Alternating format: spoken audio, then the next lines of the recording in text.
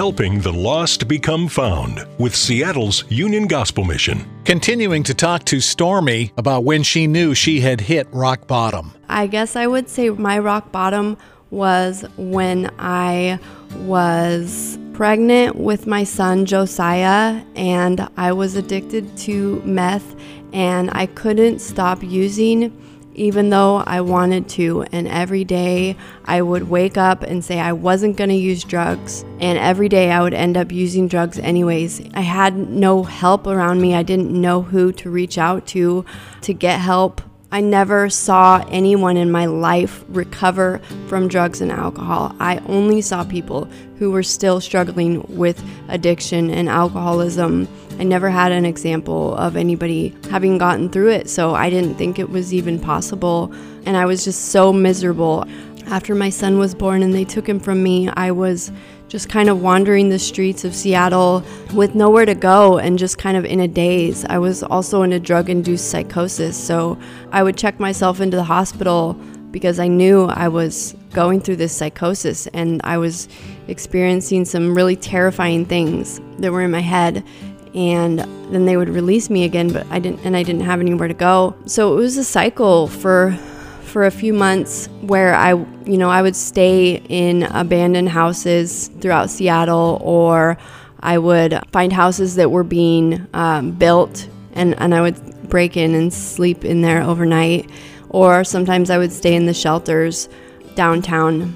But it was just a really miserable existence. But Stormy's life was transformed when she got involved with Seattle's Union Gospel Mission and the Hope Place program.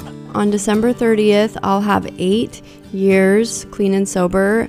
I'm grateful for that time, and I'm hopeful for what the future might bring. There's so many possibilities opened up for me now that I completed, the recovery program and the internship, and I've stayed sober, and I've gotten skills, like I have skills to be employable today, and I have a great job, and there's just so many possibilities. I don't know what the future holds, but I just know that it's gotten better every day since I've been clean and sober.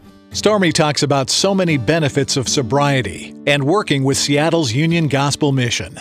I think that getting involved is a great way to really understand someone else's story. There's tons of opportunities to volunteer at the mission or learn more about homelessness and learn more about the crisis in Seattle right now. Now that I work at the mission, I've been given the opportunity to go over to Hope Place and speak to the women over there and tell them my story and give them hope for their future, to show them that I've been there and that I've gotten through it. Because I know that was a huge part of my story, is seeing that somebody else had been in my shoes and had gotten through it and gotten on the other side. That was huge, and it gave me so much hope. And so I'm grateful that I get to do that today and give other people that hope.